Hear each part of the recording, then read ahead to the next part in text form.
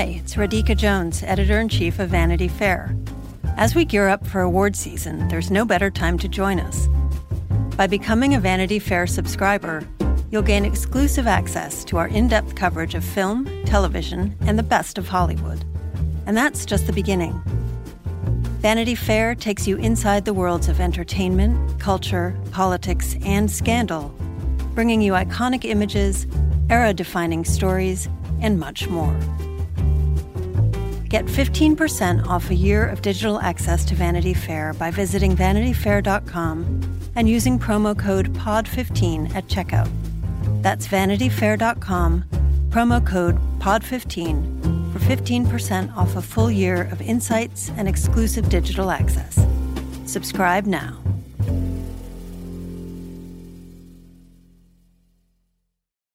Hello and welcome to Little Gold Men, the award season podcast from Vanity Fair. It's such an honor to present this next award. And here are the nominees. And the Oscar goes to... And the Oscar goes to... And I can't deny the fact that you like me. Right now. You like me. I'm the king of the world. There's a mistake. Moonlight, you guys won Best Picture.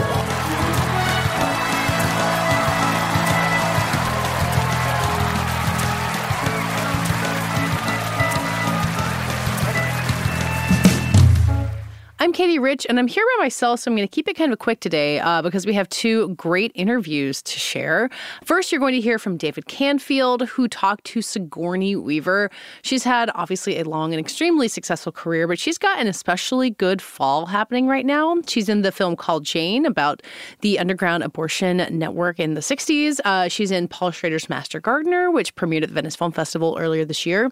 And then coming up later this year, she's in Avatar: The Way of Water. She was obviously, of course, in the original Avatar. She's back as a different character this time and had some talk about what a kinder James Cameron looks like making that movie. So a really big fall for an actress that we love. So let's hear David's conversation with Sigourney Weaver.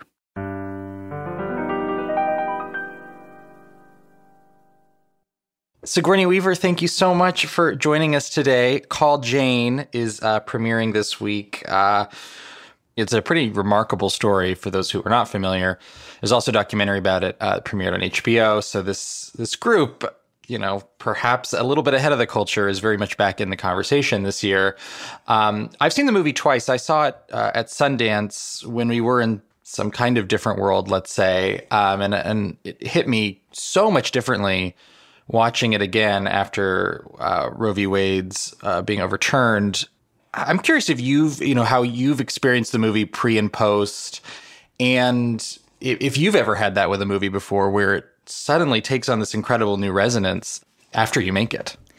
I mean, I usually try to choose subjects that are close to my heart, and often the situation they may be describing is still going on.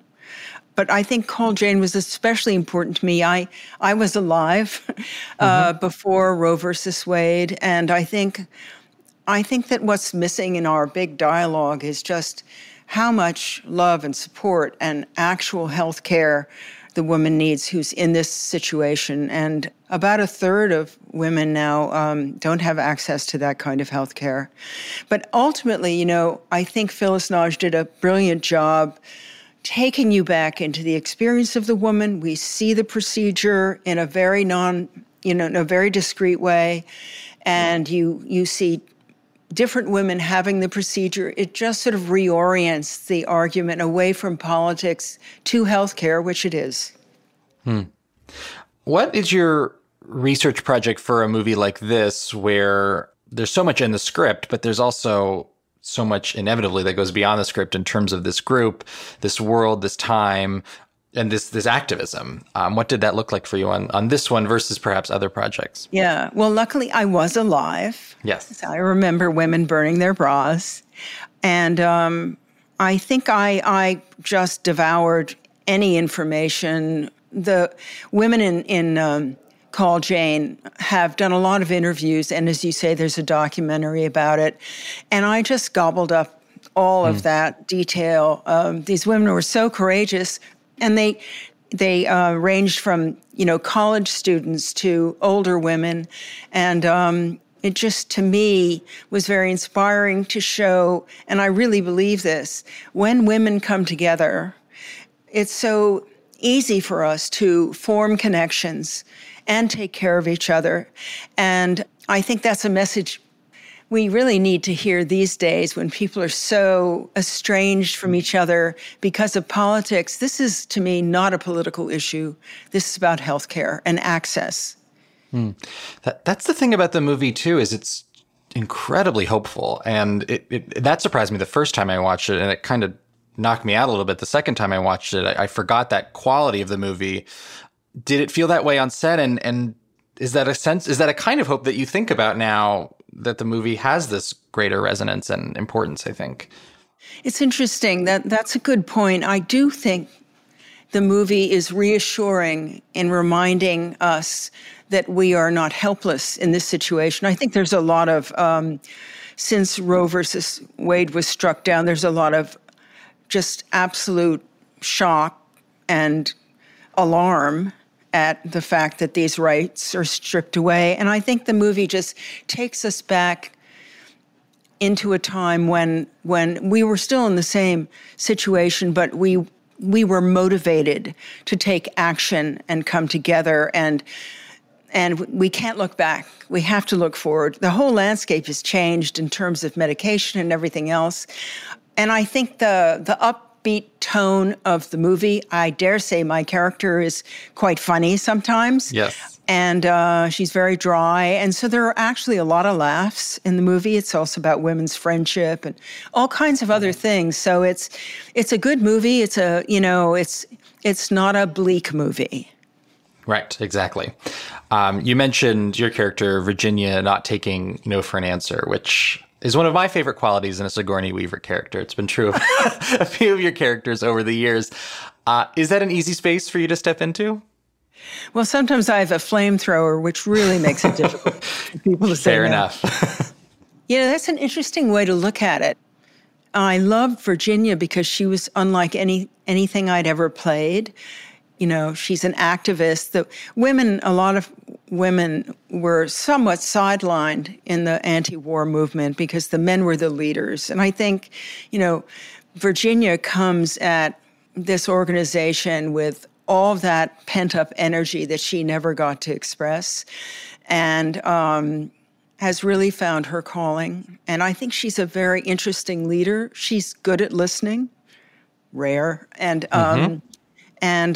really wants to find solutions to some of the issues confronting them, like the access to health care for, Black women, Latino and Indigenous and LGBT women, which is a problem that existed then and still exists now. Yes. You have quite a remarkable year, I would say, for any actor in 2022. 4 very different roles that I've seen in Master Gardener. Well, 3 that I've seen: Master Gardener, The Good House, Call Jane. No one has seen Avatar 2 yet. I assume you are among that group. In an industry that, and I know you've talked about this, enjoys typecasting and pigeonholing, especially actresses, it must feel good and fun to be able to play. As you said, this is a completely different role for you, and the other ones are as well. I know. I'm like shocked. It's like I threw these magic beans out the window and they went boom. I've always tried to find movies that mean something to me, but also I never like to repeat myself. I'm always game to try a character that is very challenging to me. But it is great fun for me, frankly, to see, as an older actor as well, these 4 movies, and I have a 5th project coming out, to, again, a very strong woman. They're all physically different. They're all have different situations. And I love the fact that, we can see that actors should not be typecast. That's an easy way of categorizing us, but that we're capable of so many different stories to tell. And I feel very fortunate that this was all because of COVID. I started Avatar in 2017, I think. So it's all coming out in a jumble. But it does make me happy. Yeah. And to an extent, I think it's about finding variations within, like, say, a strong woman type, as you say. In Master Gardener, she's certainly a strong woman, but she is about as far from Virginia as you can get. Yeah. Yes. That's true. Yes. How does a character like that strike you on the page, and how do you think about approaching it? Because it's a fun role, and it's a very different role. Yeah, to me, it's a very Tennessee Williams kind of world in a way. I'm so text-oriented. I really let the text work on me. And especially with Paul Schrader's script, Master Gardener, it was so dense. It was like a layer, layer, layer, layer, and you had to kind of just spend a lot of time with the script and let it seep into you. But I actually based Norma on two women I love and respect very much, because I felt there was a danger of her slipping into some sort of caricature or bad person. And I just wanted to play this woman's personal situation. It's a very odd situation, but she's very emotionally caught up in it. And it is, as Paul explained it to me, it's about a three-way love affair. Mm-hmm. And so I found it fascinating. I've sort of avoided roles where I potentially chew the scenery, but Norma does some of that, and it felt really good, I have to say. I think we've been waiting for that. little scenery chewing. Yeah. After a few years in this industry, one earns the right, I think. Yeah. Yeah. The way I heard you shot this was pretty interesting, just given the limitations in time and budget, where you'd go from, say, within one scene, a master setup to a two-shot to a close-up. Do I have that kind of way of doing it right? Yes. I mean, Paul had wanted to shoot in 20 days. That is the way he's shot First Reformed and Card Counter. And he wanted to stick to that. So often during the day, I'm very grateful. I've been around a while, so I kind of understood that. But I think for Quintessa, she just took to it, you did the master, you did a couple of those, and then just skipped to the next part of the scene and did maybe a two-shot, and then just went in for what we absolutely needed, usually at the end of the scene for the close-up. So it was fine because the script was so good, but it was a very economical way of shooting, let's put it that way. Usually you shoot a master and then a two-shot and then that, or you have a shot that turns into that. So anyway, but he did it in 20 days. He's amazing. Yeah. Given the kind of character you're playing with that sort of schedule, it's also interesting to me that you have to make big choices, and you don't necessarily have as much room to maybe scale them back. You got to kind of go for it, right? Yeah, I love that though. I think that's what I love about film is you just have to leap off that cliff, and it's like doing, it's like doing a very broad sketch of something, and hopefully the colors start to be infused at the same time, but it does involve sort of no net. And I must say, I find that terrifying, exhilarating, and helpful for the character, because you have to have like a direct line into that belly of the character and get out of their way. Because by then you've absorbed the script enough so that there is kind of a creature, snarling and waiting to get out. Right. Both Paul Schrader and Phyllis Nagy, I believe it's the first time you've worked with these directors. You have many recurring collaborators, including one we'll talk about in a little bit. But working with a new director, let's say with Phyllis, for example, what does that do for you as an actor? What are those early sort of feeling each other out challenges like? And how did Phyllis ultimately strike you as a collaborator?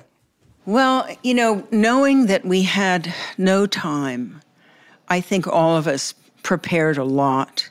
Mm-hmm. And Phyllis and I had a couple of Zooms where we would just sort of touch on things. Virginia has quite a bit of exposition, and I felt it was a little bald. So we talked about that. And in the end, I ended up doing it all because I wanted people to understand how we were doing this. what Virginia had to do, making deals with the mob and stuff like that. To me, that was all very accurate about the period.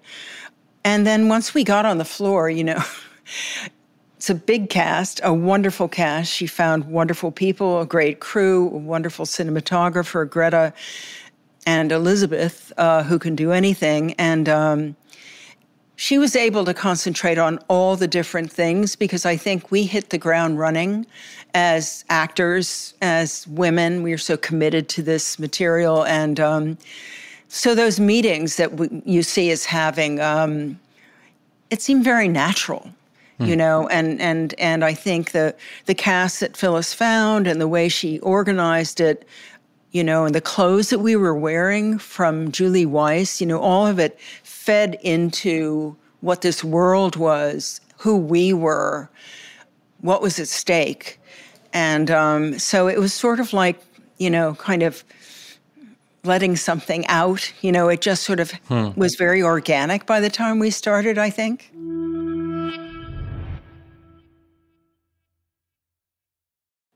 Well, then you go to someone you've worked with for over 30 years in James Cameron, or I suppose that started before Called Jane, technically. But for us who've been waiting, that movie will come after this. I'm just curious about what that conversation is like with someone you've known that long when he asks you to play a 14-year-old girl. I'm sure there's great trust there at this point, but even by your versatile standards, that is, again, something new. I know. I don't think John Wayne was asked to play a 14-year-old. May I just say? I hope not. I think it'd be a first for someone of your caliber. I had a very early conversation with Jim about this, and he was very already committed to this kind of character, but who she was, what she was about, was something we talked about at the beginning. I love the choices he made ultimately, that she was part of the family, and that I think we worked together too, because when I first saw the pictures of my character, she was so perfect, every hair in place. And I said, Jim, when you're a 13, 14-year-old girl, that is not how you feel about yourself. And I was this tall when I was 11. So I was just like a big spider moving around, knocking things over. And I felt that it was a more difficult time for Kiri, especially because the family is uprooted in the beginning. And so it's great because I got together with the designers or the drawers and just brought some awkwardness. That's what he ended up calling his now awkward Kiri, as opposed to perfect Kiri. And I think that's, for better or worse, my awkward, self-conscious teenager was able to flow right into Kiri. And I had to work in a completely different way, which is like, I don't know, kind of letting it flow into me, letting her. I don't know that any of us is very far removed from our adolescent moment, because it certainly stands out in bold relief, I think, for a lot of people. So I had that great advantage that I'm not sure how far I've gotten away from my teenager, for better or worse, but Jim said to me, "You can do this. You're so immature. This is about how old you are anyway." That's good. That's a good encouragement for that role. That's probably what you need to hear, right? Yeah. I saw he told the New York Times recently that he became I think the words he used were kinder, gentler James Cameron while making Avatar 2. Not to say you observed the opposite of that, but did you observe that kind of change in him? Even when we were making Avatar 1, when I first worked with Jim, no one really knew who he was. Terminator hadn't come out yet, at least in England, and he had to kind of prove himself every day, which makes you have to feel a little more driven. And now Jim is, he's at a point in his life where he has his own family, a very stable life, and I think he put a lot of the love he felt for his family into these stories. They're very personal in a way. And I think he just he cast the people he wanted. He wrote the stories he wanted. And then I think he really relaxed and embraced this experience. He is very demanding, but no one is more demanding than Jim is on himself. So whatever the hours were, whatever the challenges, like there was a lot of underwater work, it was an adventure, I have to say. But I always know that when I'm with Jim, I'm going to be safe. There are going to be professionals there to rescue me or what have you. And it's going to be a journey, I mean, you don't really know what's going to happen when you take on this kind of performance capture kind of person. Coming from the theater, I felt it was just like I was in a black leotard on an empty stage with nothing there, just my imagination. So I found that really liberating. I didn't have lights to wait for. I didn't have this and that, and so it's just actor to actor, and our actors are so good at playing these characters that it was exhilarating to be able to do this kind of work without worrying about hair, makeup, blah, blah, blah, Yeah. Do you have a sense of, what it will look like, what the movie's going to be? It must be kind of exciting to make a movie like this, spend so much time on it, and then you really have no idea what's coming in terms of the final product, right? I mean, I know what I read. I know what I shot. We shot 2 and 3 together.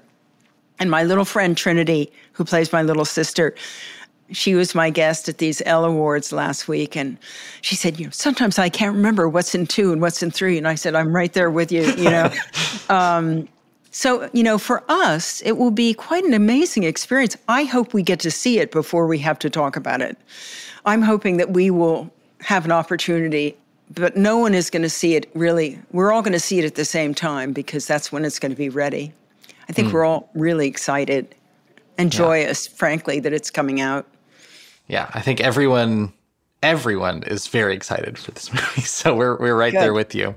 Well, given all these projects and how varied they are, I'm curious what the next few years you want those to look like for you. What do the scripts look like? Do you have maybe a different kind of standard coming off of a string of projects like this for what you want to do next?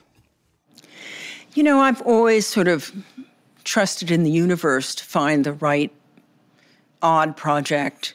I am doing a wonderful project with a first-time director, a screenplay by Brian Watkins, and it's a sort of three-hander.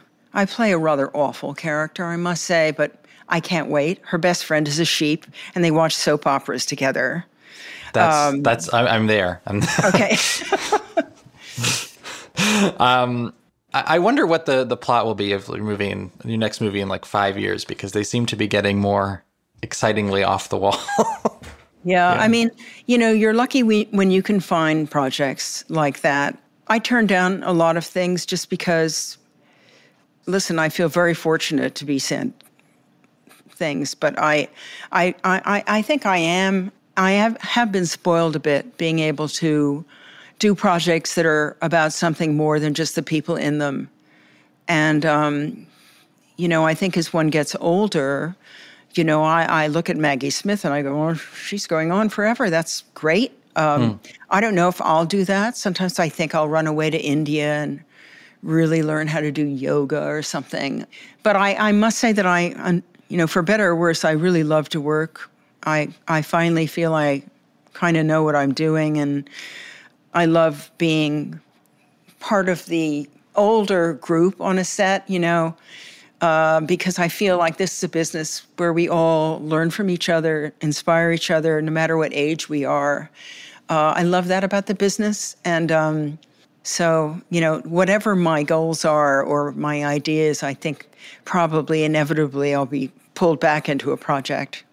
When you say you feel like you finally know what you're doing, can you talk a little bit more about what that looks like for you? Because, of course, to people like me who love Working Girl, Alien, it feels like you've known what you're doing for quite a long time. But obviously, you do feel like you've progressed into something. Once I get on the set, I think I just let my instinct take over. So Working Girl, actually, my character was based on someone that Mike Nichols and I both knew and liked. It's always good to have a real person, kind of to inspire you, like a little bit of lemon sherbet in the back of your mouth, kind of giving you that little feeling. But I think that I was discouraged at drama school. I think I took that too seriously. I wish I hadn't. But I think it took me a while to get going. I was very lucky to have Alien as a first movie, basically. That opened so many doors for me, but I was very ambivalent about a film career. I really wanted to stay in the theater, so I think I've grown with my career, and I have, even though I panic before every job and go, oh, what made me think I knew how to do this? Because I can't remember anything about it. I think the only good part of that is it really forces you to go back to the script again and again, really immerse yourself, so that by the time you get on the set, you've done absolutely everything you can think of, any research, anything that you know it up and down and around, and then you just kind of let it go. So I now trust that. I think I was taught at drama school that I have to make a list of what I'm going to do, each beat, and what my intention was. And I worked with Harris Yulin on a Shakespeare play early on, and I was playing Rosalind, As You Like It, and I came in, I said, well, I'm not sure quite what my motivation is here. And he went, do you know your motivation every time you come into a room? I went, well, no. And he said, well, so that she doesn't either. So that kind of was a very freeing thing. So I suddenly realized that the techniques they teach you are if you need them, but if you make a genuine connection with a character, you can just let that go. And I've realized over the years that I'm a very instinctive kind of actor, and I just get out of my own way. And I would imagine with characters like this, it's easier to make that kind of connection. Yeah. Well, Sigourney Weaver, thank you so much. Call Jane in theaters Friday. Important movie, timely movie, and you're just a wonderful part of it. So thank you again. Well, thanks so much for having me.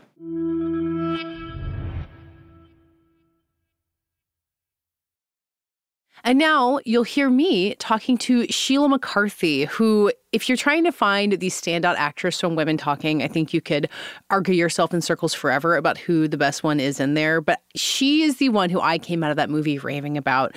She's been a veteran of Canadian television and theater for years and years. So naturally, she has known Sarah Polley for years and years. She actually played Sarah Polley's mother back when Sarah Polley was an actress, and is part of the ensemble of Sarah Polley's movie Women Talking, about a community of Mennonite women who have been suffering a series of horrific rapes and abuse and are trying to decide whether to stay or to go. And her character is really indicative of the movie's really specific humor. She has a series of monologues about her horses named Ruth and Cheryl, who you will never forget once you see this movie. But it's obviously really heavy stuff, and something that the cast and Sarah Polley, the director and writer, and the crew all had to really come together and figure their way through. And Sheila McCarthy's been acting a long time. She's been teaching acting a long time. And I think she brought a lot of her experience there as for her own performance, and just kind of being part of a group with some younger generations of actresses in there, which I talked to her about. It was so great talking to her. I love talking about this movie. You've heard us talk about it on this show plenty of times. So let's hear my conversation with Sheila McCarthy.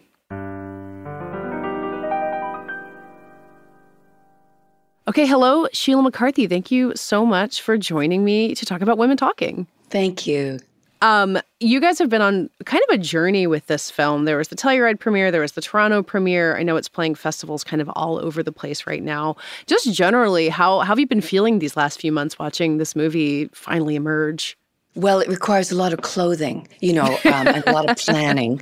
And it's funny, getting back in the saddle and traveling again after 2 years of COVID is another journey, going through the airport. But I think none of us realized the impact that the film would have on audiences. I didn't even think about it. And it was, the swell of reaction started in Telluride, in the streets of Telluride, and it was pretty overwhelming, and it has continued to be so. I'm so honored to be part of this film. I do think it's quite an important film, and we all knew that when we were making it, but we're starting to reap the benefits of the effect that it's having on people now. Yeah, you saying you didn't think about the audience is interesting to me because you've done a lot of theater, you've directed theater, the audience is very immediate to you when you do that. So was it with Women Talking specifically that the audience wasn't front of mind, or is that usually something you do, just focus on the work and not think about the result? I think that when you're in the bubble of filmmaking, we were so entrenched in making the movie and telling the story under the guidance of Sarah Polley that none of us were thinking about the future. We were very much in the moment. It was an incredibly intense experience. I kind of equate it like being at the Olympics every day. I was coming out of COVID feeling kind of like, maybe I'm done. I'm just going to teach a bit. I'll just do it. And then this landed in my lap and it was like, whoa, I got to show up every day. And boy, the bar was high. And it was, the subject, everything about it was, intense. Yeah. Well, you say this landed in your lap. I'm assuming that you and Sarah Polley had crossed paths at some point. She's done lots of theater. Yes. Well, you guys are Canadian icons. Yeah, well, I played her mom in a movie when she was 11, and she was formidable then. She was a very serious little girl, and I remember really loving working with her. And then she did this series called Avonlea, based on the Lucy Maud Montgomery books, and Eugene Levy and I did the very last 2 episodes of that show. And again, she was just this incredible presence. And then our paths have sort of wind and wind through the years at all kinds of things. But honestly, I had to Zoom with her, and she was very apologetic for Women Talking, and because I had to, go through the hoops for MGM and sure, all the big wigs.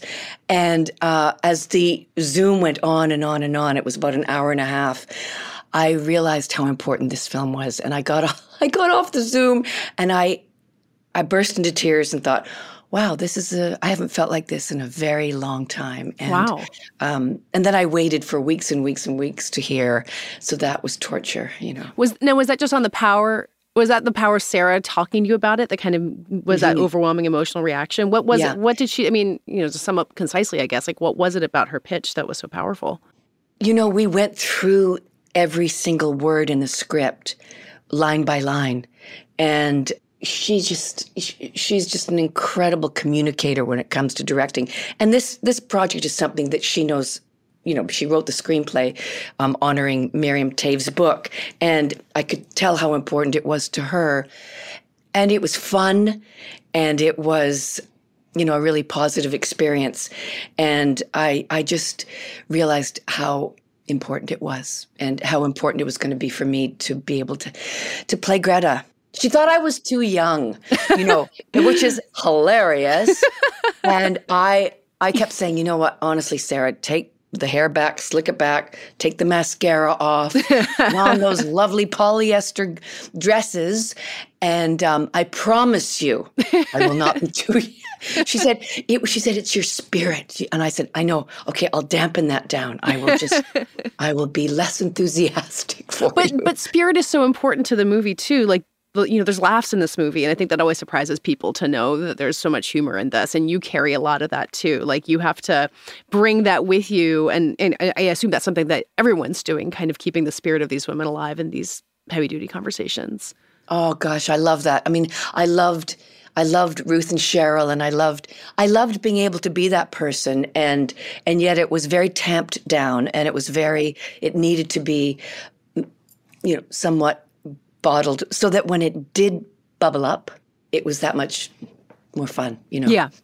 So is there anxiety that comes with realizing the importance of a project like this? You get off the phone with Sarah, how vital it is and how timely it is and everything. And then how do you kind of make yourself up for that weight that you have to carry on your shoulders? We had a 2-week rehearsal period, which is so rare in filmmaking before that, where we talked a lot about that. There was also a crisis counselor on set the entire time that we could access. And I remember she would just walk by me and look at me and do you need me? And I'd say, you know what? I just really think I just need another Starbucks right now. I'm pretty good. I think the communication between all of us helped a great deal. And, it's also I'm answering this in a roundabout way, but we were all together all the time, which in filmmaking is very rare, and that made it a theatrical experience. We were in the wings together, we were on set together, we were on stage together, we were all in one big room behind the scenes. So that camaraderie took care of a lot of the tension. And, we were working 12, 13, 14 hours a day.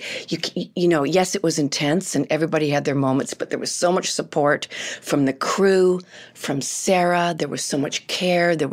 We were all very cognizant of the two little girls in the movie. It was their first film project, and to, land in something like this. So I sort of equated it like working with an understudy on stage in Stratford. You need to take care of that person, and that takes care of you. Yeah, and when you guys were in Telluride, you talked to my colleague, David Canfield, and you were looking back on, and then Sarah was really frank about this, about how feedback from the actors after scenes, she would change her directing. Like, she really kind of adjusted it as the project went on. How did that work from your perspective? What did you kind of watch her change, and how you guys all kind of figured it out together, how to make this movie? Well, she was very adamant that the words be spoken, the words that she wrote. And yet there was a lot of conversation. I think there was a worry that it was women talking and that it would be 2 hours of women talking. And would that hold a certain tension and a certain beauty and a certain importance? And would it be dull? Would it be monotonous? And we understood so early on from Sarah that the epic quality of this film, the landscape, the scenes of our harrowing experiences at the hands of the men, which would be touched on very delicately, would be interspersed in this, and the little bit of comedy and the little bit. So I think we just trusted her implicitly that it was going to work. I had one incredible experience with her. We shot my scene where my teeth are coming out and there's blood, and I'm sitting at the edge of my bed, which was my rape scene. And the next day, I went up to her and I said, I should have made my bed. Greta would have made her bed when she got up in the morning. And Sarah just went, oh, why didn't we do that? And she came up to me literally 2.5 months later on the very last day of shooting. And she came into my trailer and everybody had gone home. It was just us. And she said, do you want to make your bed? And she had the production manager put together my entire bedroom. And we went on set and we remade my bed. And she said to the crew, we are redoing this scene because this is Sheila's idea. And, there's very few directors who have the heart to give an actor credit for something, which was really very moving to me. And we redid the scene and I made my bed and it's in the movie. So yeah. I'll never forget that. Well, she also told a story at Telluride about you saying sorry, kind of a pivotal scene, which maybe, I don't want to spoil too much for anyone who hasn't seen the movie yet, but that's also something that isn't in the book. That's kind of straying from the text in some way. Mm-hmm. And I think what was so interesting, she said, don't say it if you don't feel it, but then you felt it. Like, what was that like from your perspective of running with a moment? I gotta say, when I watched the movie, and I thought, well, first of all, the humor in it for me is because Canadians are always saying sorry. So I thought, wow, I actually said sorry 3 times. And this sounds so pretentious, and I'm not that kind of actor, but I don't remember that. I don't remember shooting it. I don't remember that moment. And when I watch it, I go, that was not bad, but that was pretty Canadian. I don't remember shooting. I don't remember. Does that happen often for you? That you? No, never. Interesting. Never. Wow. I'm always very aware of no. So I guess I was, I don't know, hadn't had enough Starbucks or too much Starbucks, or I was, honestly, working with those actors, with Jessie Buckley and Claire Foy and Rooney Mara and Judith Ivey, and Ben and Michelle. I was so fangirl for a lot of it. I was so honored to be with them. So that's probably where my mind was at. I got to be good. I've got to, wow, these, watching them act was a masterclass for me. So I was that person. Yeah. I love what Frances McDormand has said about kind of the different generations that go into working on this. You know, there's Jessie Buckley and Claire Foy, and then the teenage girls you were talking about. Like, what did that mean for you? You've taught acting, so you've worked with like younger generations before. Like, how did that play into your work on the movie specifically? Well, first of all, I forget how old I forget how old I am. So that's probably a bad thing. But, it didn't matter. We were all so on the same page. I mean, as I said, we were all very caring of the young girls. I was in awe of them. Like, they were just there's something about watching young actors, and I see this in my classes all the time. They just jump in. They have no fear. They don't know yet to be nervous. There's a kind of innocent idiocy to being young and not knowing. And I watch that and think, wow, I remember feeling that way. So I guess with the young ones. And then, Judy and I, we were just constantly saying to each other, wow, this is really special to be doing this after so many years of being in the business, to have this. We felt extremely lucky and grateful. And I think sometimes when you're younger and, you're ambitious, you forget how lucky you are. Mm-hmm. And I never forgot that. I still feel that way.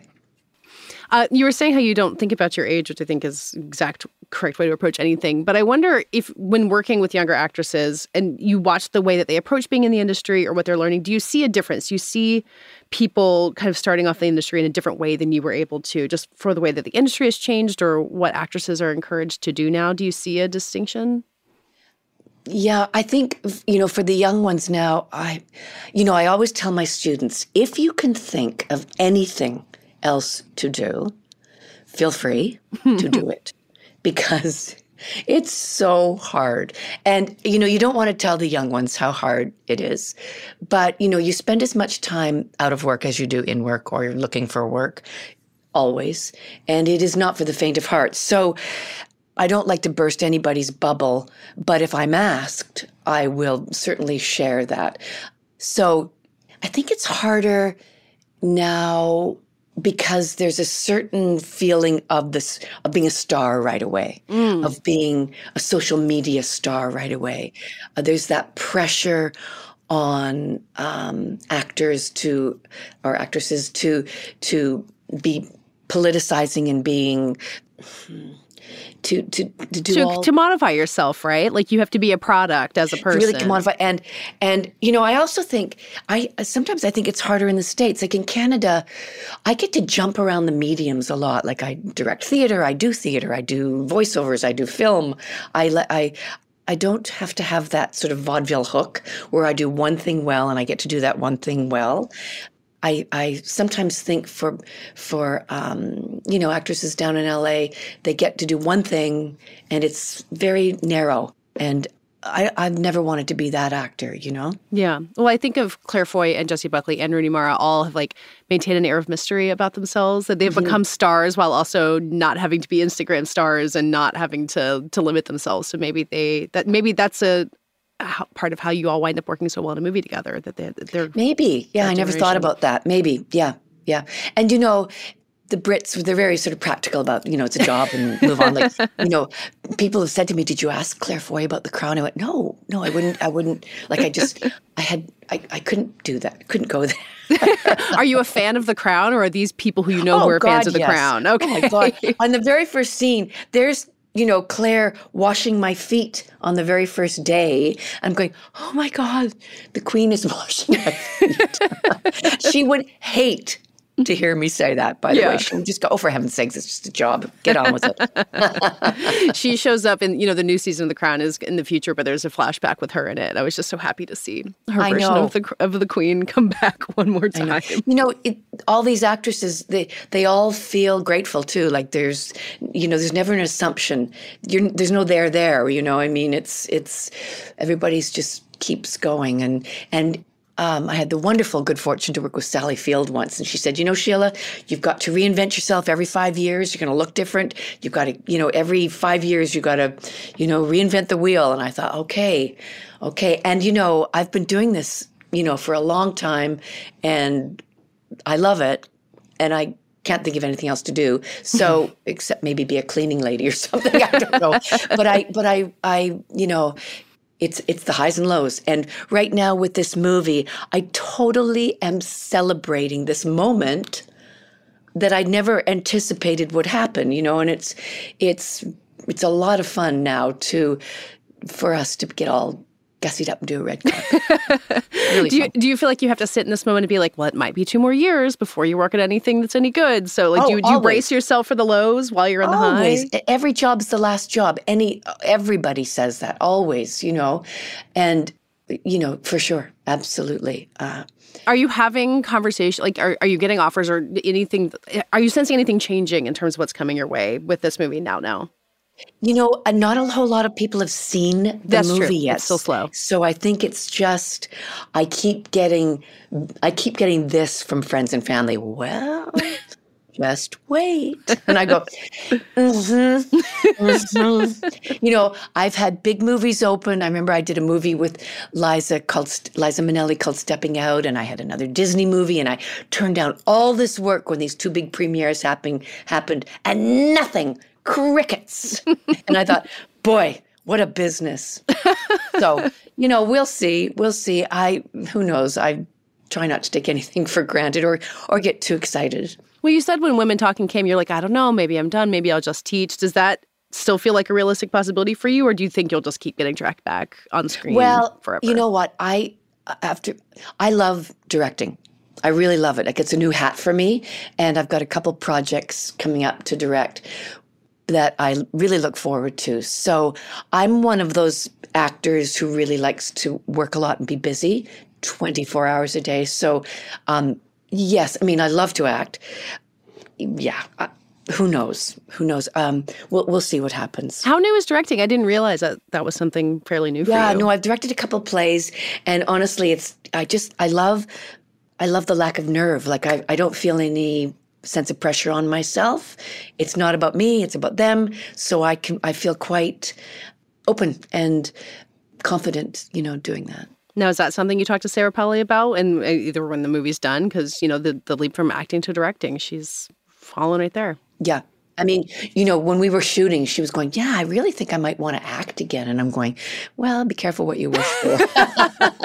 So you'd warn even her away? You'd say, don't do it. Oh, God, yeah. You know, it depends on each project. Each project is so different. I've had some of my best times in the last few years on really tiny budgeted independent films with, you know, working with the crew. Right before we went to Telluride, my daughter directed me in a film called Civil. And it's an indie apocalyptic film with, you know, 20-year-olds. And I got to tote a gun and it was a fantastic experience in the woods way up in Northern Ontario. And that was great. It was fun. How was, getting directed by your daughter? That's a role reversal hard to prepare for. And it was sort of like, I would hear Sheila, and it was, I was very proud of her. It was a great experience. And I got to see her every day. So, you know, I haven't seen her since. So that's good. Oh, yeah. Well, you were talking about how you raise your kids on film sets. So you brought her exactly where she is. They said to me recently, they said, Mom, you never took us camping. And I said, what are you talking about? You were in a trailer your whole lives with craft service right around the corner. But, you know, they're both 6 feet tall and they both are sort of in the arts, but neither of them become actors. I think their dad was a stage actor and I think we killed. They saw how hard it was. Yeah. It seems like if that's what you're teaching your students and you've gotten that message across to your daughters as well. Exactly.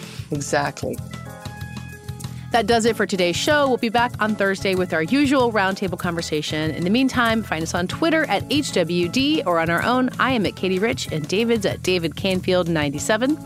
Our editor and producer, as always, is Brett Fuchs.